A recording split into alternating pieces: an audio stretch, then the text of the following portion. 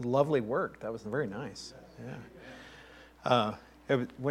This is my musician brain that kicks in every once in a while. So when Linda stopped playing and they went a cappella, and then she came back in, I'm like, oh, did they hold it? Did they hold it? And they did. It was lovely. It was great. Good work.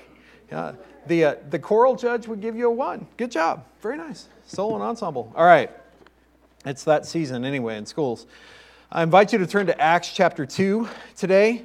And this is a passage that it's kind of intimidating for a Baptist preacher to preach, honestly.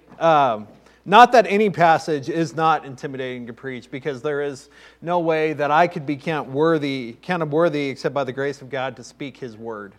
And I think that's one of the things we have to remember about the opportunity we get to speak His word, is that He has given it to us to speak. It's a gift in itself. But as we were singing today, and that every once in a while, Greg and the crew pulls out one that I have never heard before.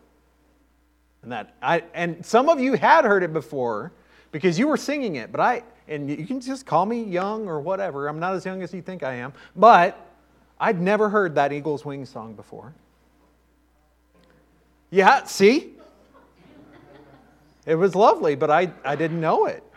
And that's good, because the Lord says to sing a new song. And even sometimes the old songs are new.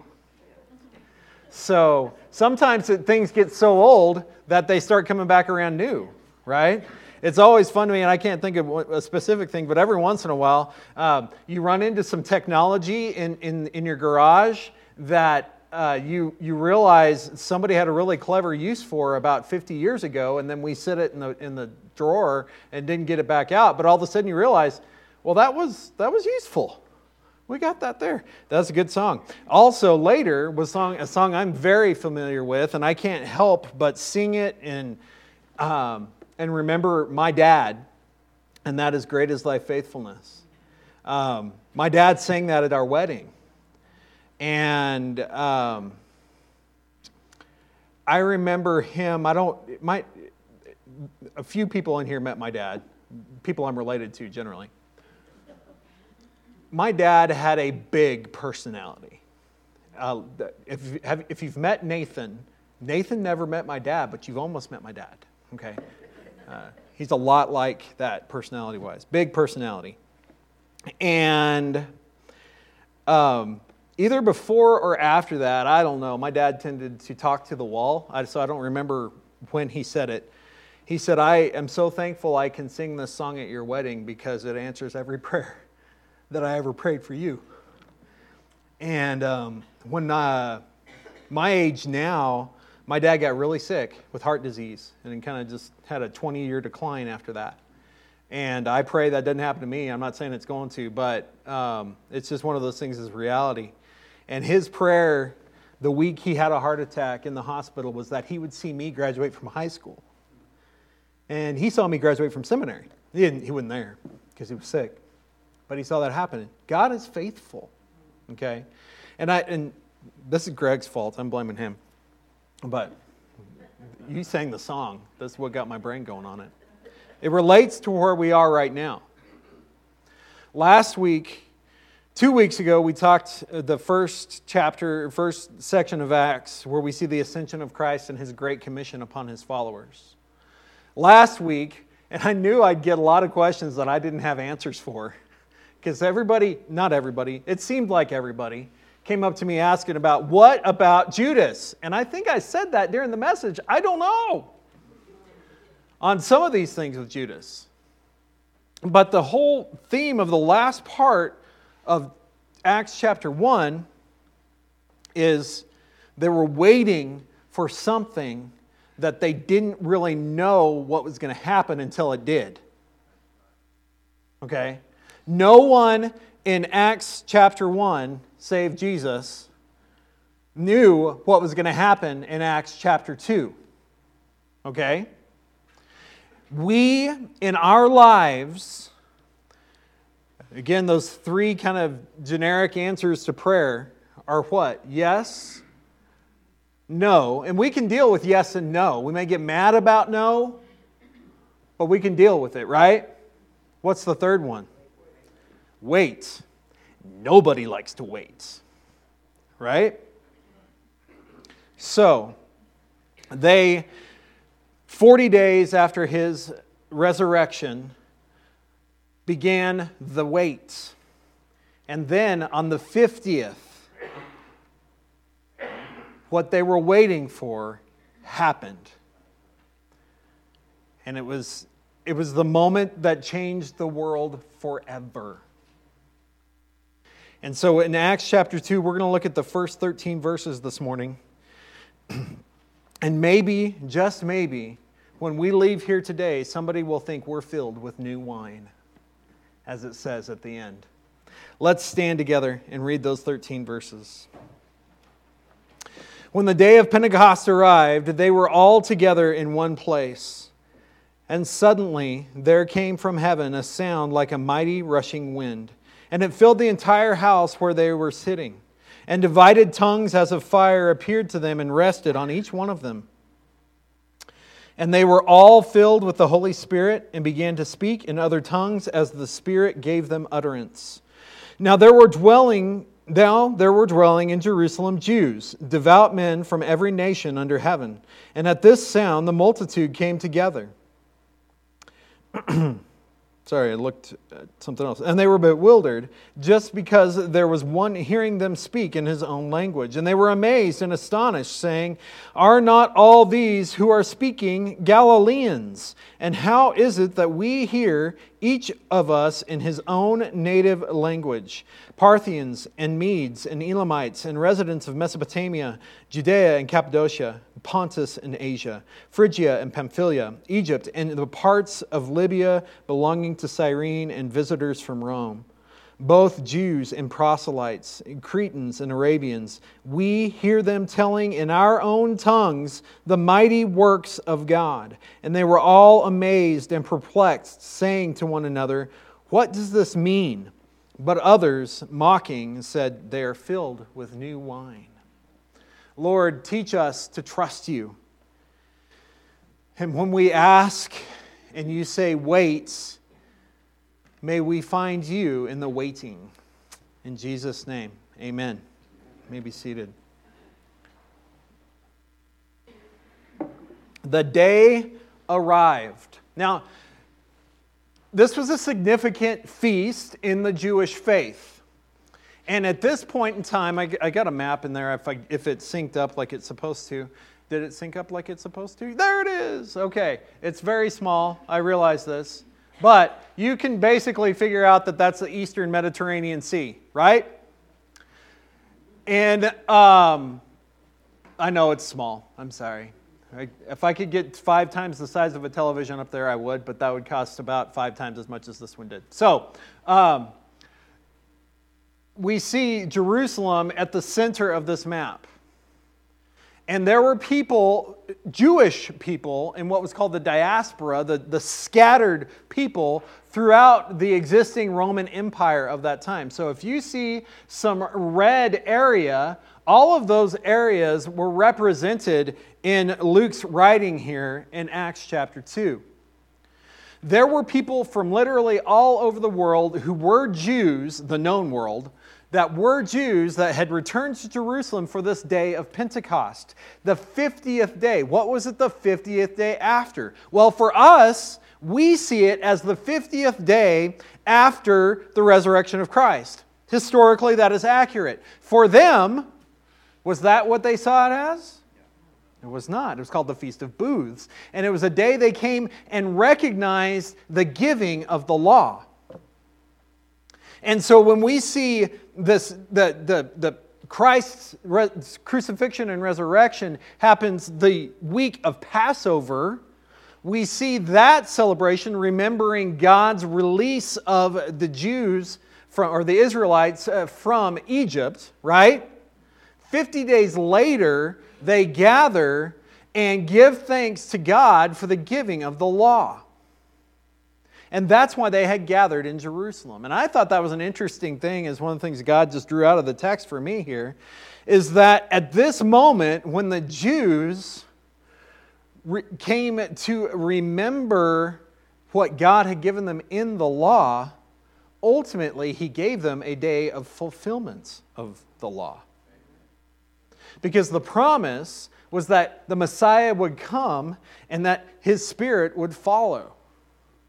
And so what we see now is the culmination of Christ's resurrection and the empowering of the church for its mission. Now, we see and compare this passage sometimes to what we see in 1 Corinthians chapter 12 and 14 as Paul talks about praying in other tongues and in other languages and always needing an interpreter and things like that. But I think with careful examination, if you look at those two passages, we're talking about two different ideas. They're not the same moments.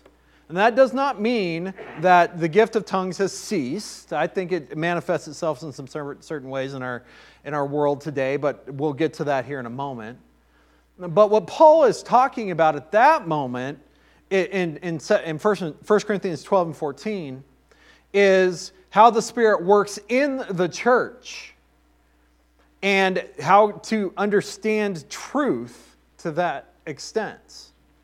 And so if someone were to speak in tongues, they needed an interpreter because all words spoken in the church are meant to strengthen, to edify, to exhort, to encourage the church to fulfill its mission. And here, what we see is the culmination in Acts chapter 2 of Christ's ascension and his presence in the church to this day. Many people will pray for this day to come again. And I can understand why they would. It'd be pretty neat to experience it, right? It'd be a little terrifying for some of us Baptists, right? But what we find here, the way I see this is the coming of the Holy Spirit is, do we need this to happen again?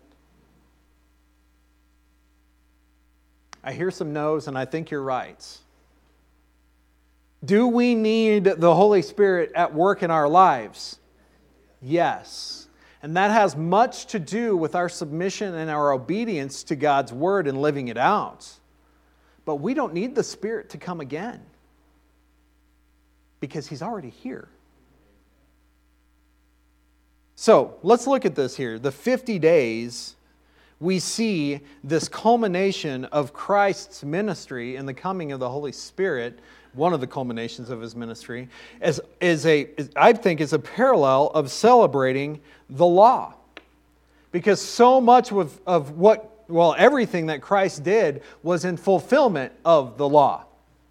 And now in this moment, the Spirit comes upon the church to make much of Christ and proclaim the gospel to the nations. And I'm amazed by looking at this kind of thing because we see that we try to figure out a plan, and I think God gives us that responsibility to go into the nations. But all along the way, if you look at, I think if you're given an honest look to your own life, if you've truly trusted Christ as your Savior, you can see this kind of moment at work in your life. That God works through you in moments you don't expect Him to. And they were waiting. They didn't know it would come. But let's look at the text here because I'm going to start chasing more rabbits. When the day of Pentecost arrived, they were all together in one place. How many of them? It says in verse 15 of chapter 1, there were about 120 people.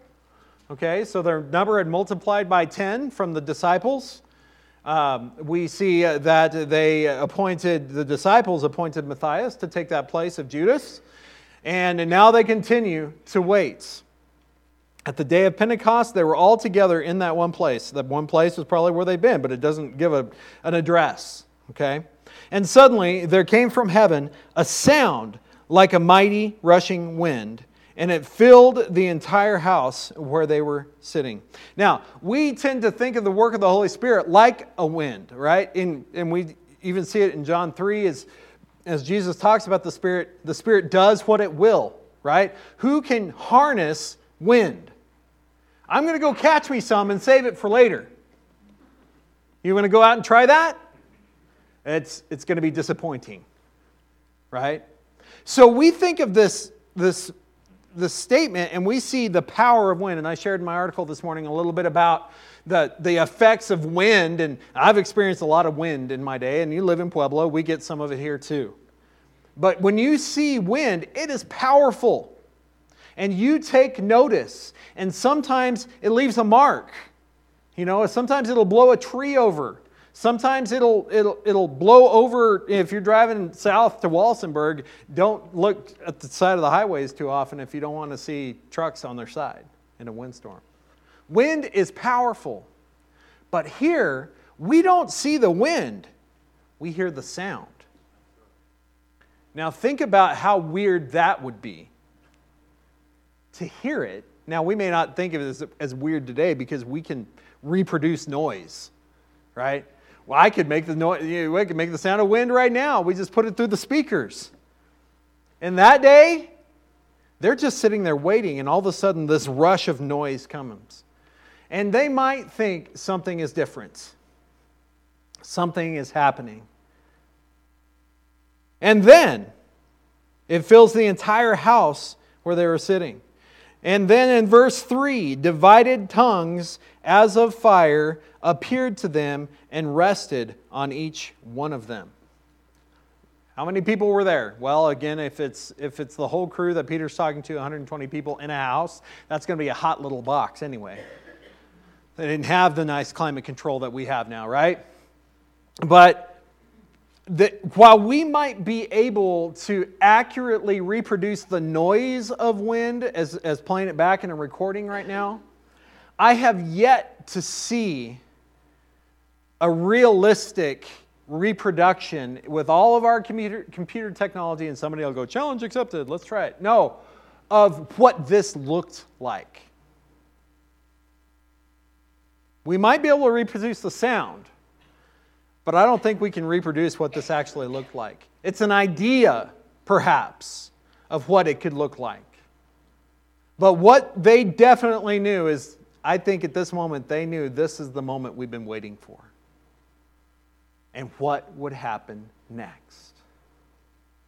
They were all filled with the Holy Spirit and began to speak in other tongues as the Spirit gave them utterance, gave them the power to do it. The Holy Spirit has been called the humble member of the Trinity. You know, we have God the Father, who is the creator of all, the author of all creation, the Son, one with the Father, who is the Redeemer of creation. He's the agent and the Redeemer. And then we have the Spirit who guides us to that truth, to understand that. And that's a very buttoned down picture of the Trinity because it's far larger than what we could ever imagine. But God, 3 in 1, shows Himself here in how the Spirit is at work. And we might get a small picture here of what God wanted to understand, wanted us to understand about how Jesus had to go and fulfill the word that had been proclaimed about Him. He said, if I stay here, the Spirit can't come. Jesus is the fulfillment of all prophecy, of all law, of all that we see God at work and doing in our world. And now we see that He is so large that hardly heaven can contain Him. The heavens themselves. And we see the Spirit come and fall upon them, and how it manifests itself, how it shows itself, is through the opportunity for those in the presence of the disciples to hear the truth of the Lord. In verse 5 it says, now there were dwelling in Jerusalem Jews, devout men from every nation under heaven. At this sound, the multitude came together, and they were bewildered because each one was hearing them speak in their own tongue. I'll come back to that in a second. But the next line shows why they were astonished with it. And they were amazed and astonished, saying, are not all these who are speaking Galileans? Now, the Galileans, if you look at the map, well, that's not a good map for it. Galileans were from, another area. They might speak the same language, but it's really hard to understand what they are saying. 2006, I had that chance, I've shared with it before, to go to England and to Scotland. One of those life goals, the bucket list kick things. I'm like, I got to do that. Why am I still here? But I got to go to England and Scotland in a seminary study program. And one of the things, when we went to Scotland, we just went for a few days. And we were in Oxford first, and we kept saying, we were told before we went by all the Texas professors in Fort Worth, to do not say Edinburgh. To be careful, say Edinburgh. And we're like, okay, we got this. So we're talking about this trip once we get to England with the group, and the Brit that's in the room, the guy who was our chef that we got a chance to witness to and to love on, his name was Chris. He was a sweet guy. We were talking with him, and he goes, why do you say it like that? Edinburgh. And we're like, we were told to say it like that.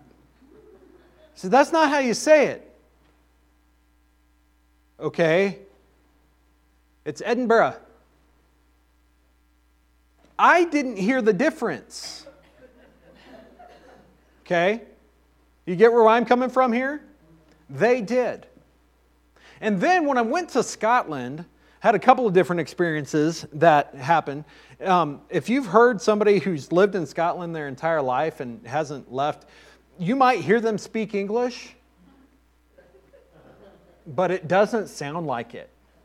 And I like to, when I go to a new place, to talk to the locals to hear what they sound like. And I know they spoke English, so I talked to this fellow at the bus stop and asked him what his name was. And he goes, look it. Exactly. So I asked him to say it again. Same results. And I asked him to spell it. Dougie. That's not, okay. That's Dougie, right? And if this guy finds it on the internet 15, 20 years later, it was my bad. I didn't understand what you're saying. I don't know how he would. But you don't understand the language necessarily if they speak it in a different tone, right? In a different rhythm, in a different pattern, with different dialects. That's what was happening with the Galileans. Is they might have spoken Greek, or they might have been speaking Aramaic, or they might have been speaking Hebrew, but they were speaking it with such a strong dialect that they really had to think about what they were saying. They might have even had to ask them to spell a few words, right? And now the locals in Jerusalem don't have a very good view of Galileans. They think that they are the second-class citizens, that they aren't as educated as those who live in Jerusalem. But these are the men who hung around with Jesus, and now here they are speaking in all these different languages. How is this possible? And they give an example, and that's what the map is up there for. How is it that we hear, each of us in his own language, all right? Parthians and Medes and Elamites, that's the furthest east. It's the Persian Empire. And residents of Mesopotamia, Judea and Cappadocia, that's the central. Pontus and Asia, which be the northern. Phrygia and Pamphylia, let me make sure I get it right here. That's still up in Asia Minor, all right? And then we have Egypt and the parts of Libya belonging to Cyrene and visitors from Rome. So they start heading west then. And just for good measure, we have forgotten about the Cretans and the Arabians. The Cretans are on an island in the middle of the sea, and the Arabians are on the big boots. People from all around the known world were hearing the gospel, coming from the mouths of men who did not know how to speak those languages. And it was a manifestation of the Spirit in order that this diaspora, the dispersion, might quickly hear the word of the Lord. What did Jesus say in the Great Commission? Acts chapter 1, verse 8, page over. He said, "You will be my witnesses in Jerusalem and all Judea and Samaria and to the end of the earth." While they might have had a strategic plan to head out there, guess what was happening already? It was happening. because God made it so. And it's a beautiful thing to hear all kinds of languages put together. That same week, when we were at the University of Edinburgh, I was staying probably on the 3rd or 4th floor in a dorm room, and it was ghastly hot, as they would say. It was probably about 70 degrees in Edinburgh. It was so warm. Not Celsius either, it was Fahrenheit. If it was Celsius, we'd be dead. So anyway, but it wasn't cool. And you had to have the window open to get some air blowing through. And if you have ever been north anywhere on Earth in the summertime, what do you know about daylight? It sticks around. Okay? So at 11 o'clock at night, I'm trying to go to sleep. And I hear below me a multitude of people speaking all kinds of different languages. The university would rent out rooms like they did to us, and these groups were congregating as they saw fit down in the commons area that was below the room I was staying in. And it sounded amazing. It sounded wonderful. And that's the biggest picture I have of what might have been happening here. As you have the glory of the Lord in His creation with the Spirit speaking the truth of salvation. Speaking the gospel. How do we know it was the gospel? Because of the next passage. Okay? They were speaking of the love of the Lord. And God, while we are sitting there waiting for something to happen, He knew what He was doing and coming in that place and in that moment. Right? Wake you all up. Okay? He knew what He was doing.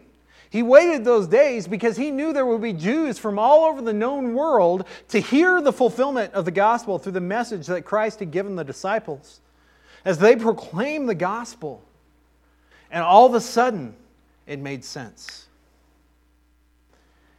And where were they heading next week? Back home.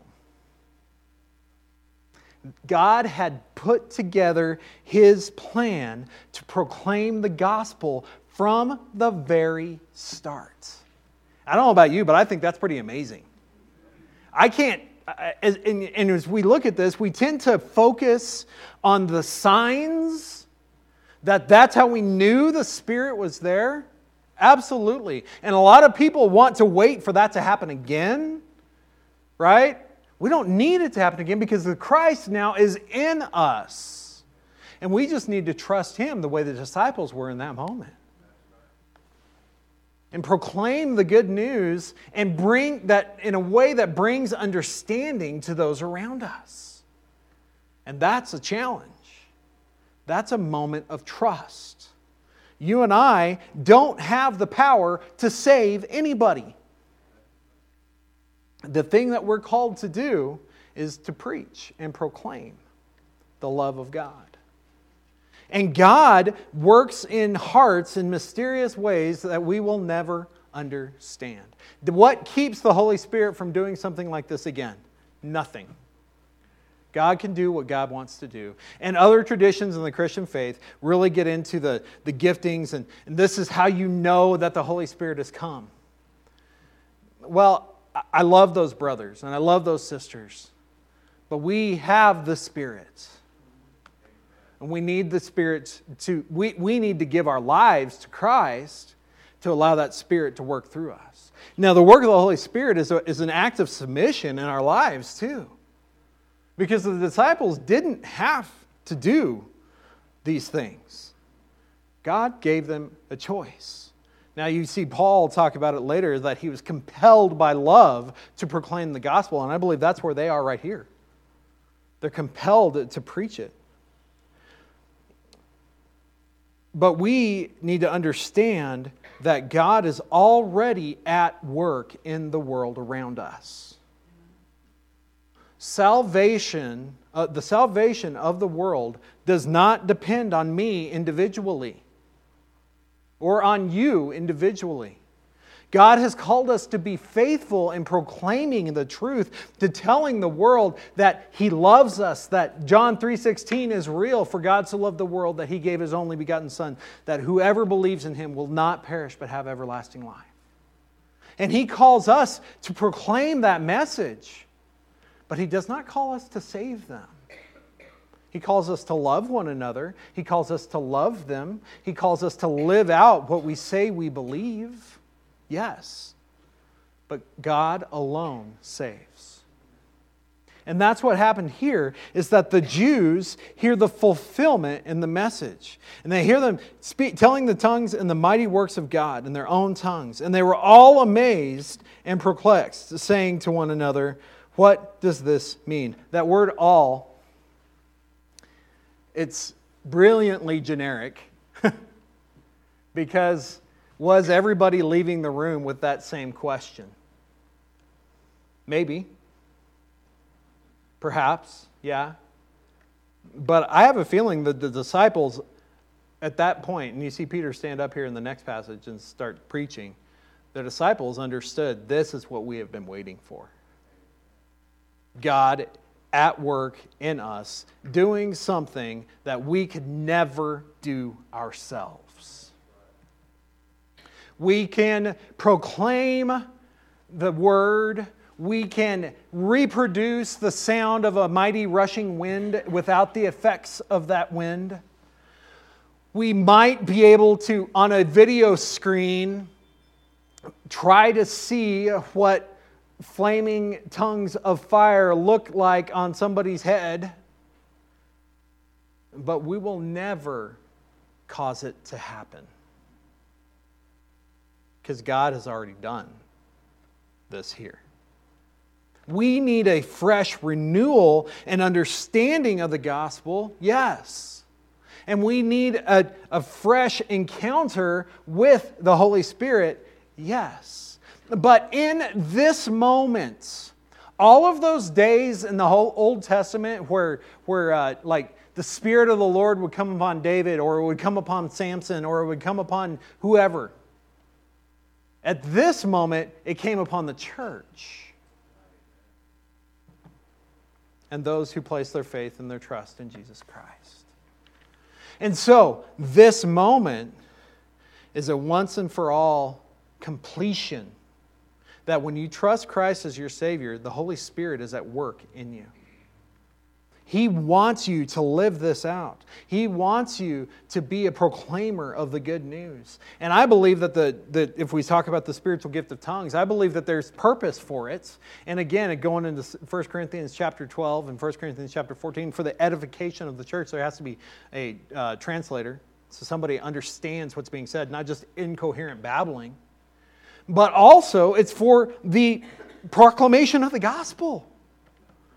And I think a lot of the people I know that have the ability and the talent and the gifting to learn new languages might just have that gift. Because I can tell you, it's pretty hard for me to learn a new language. It means you got to think differently. It means you have to start. I mean, it just takes years and years and years. But some people seem like they can do it just like that. A friend of mine knows 4 or 5 languages. Good. Praise the Lord.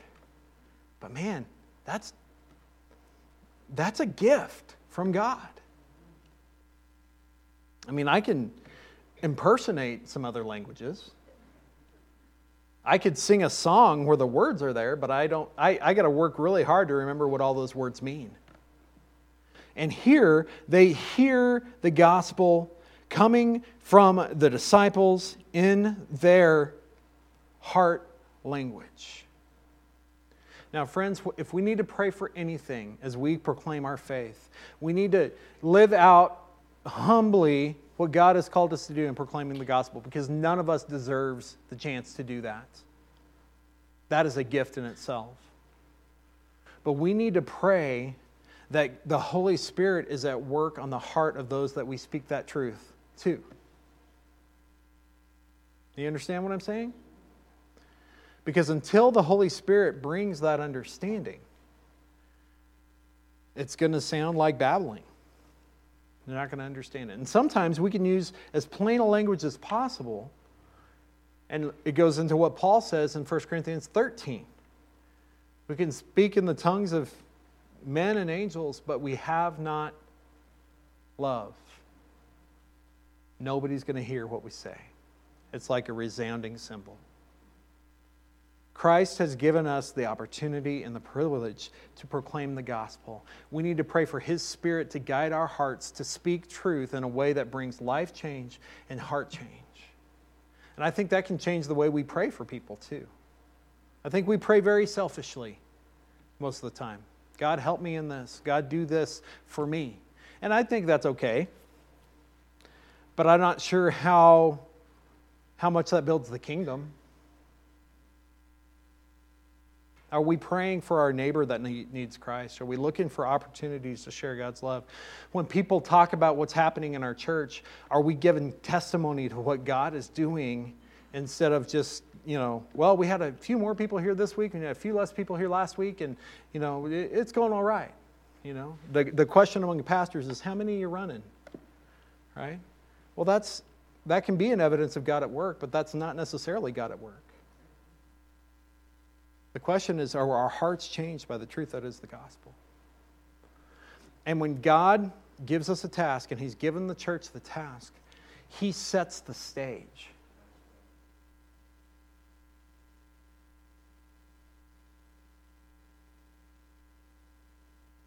Remember, I have a voice that can speak in this room, that can speak in my sphere of influence in our community and in our world.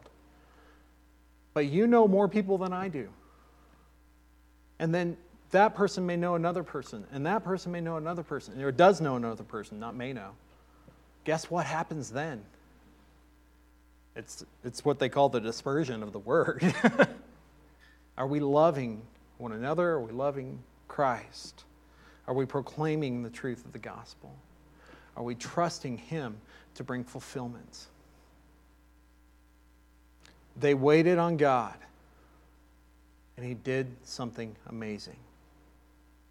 And His Spirit that came in that moment is the same Spirit that dwells in me and you when we've trusted Christ as our Savior. And the devil's going to do everything he can to discourage us, to divide us, and we need to cling to the truth of the gospel, that He's called us to proclaim it in our world. You want to see our community change? Let's trust God to do it. And when He does it, let's say hallelujah. Let's go with belief that He is faithful in His goodness. Let's pray. Lord, You're good to us again. We lift that to You. We thank You that You guide us in Your grace.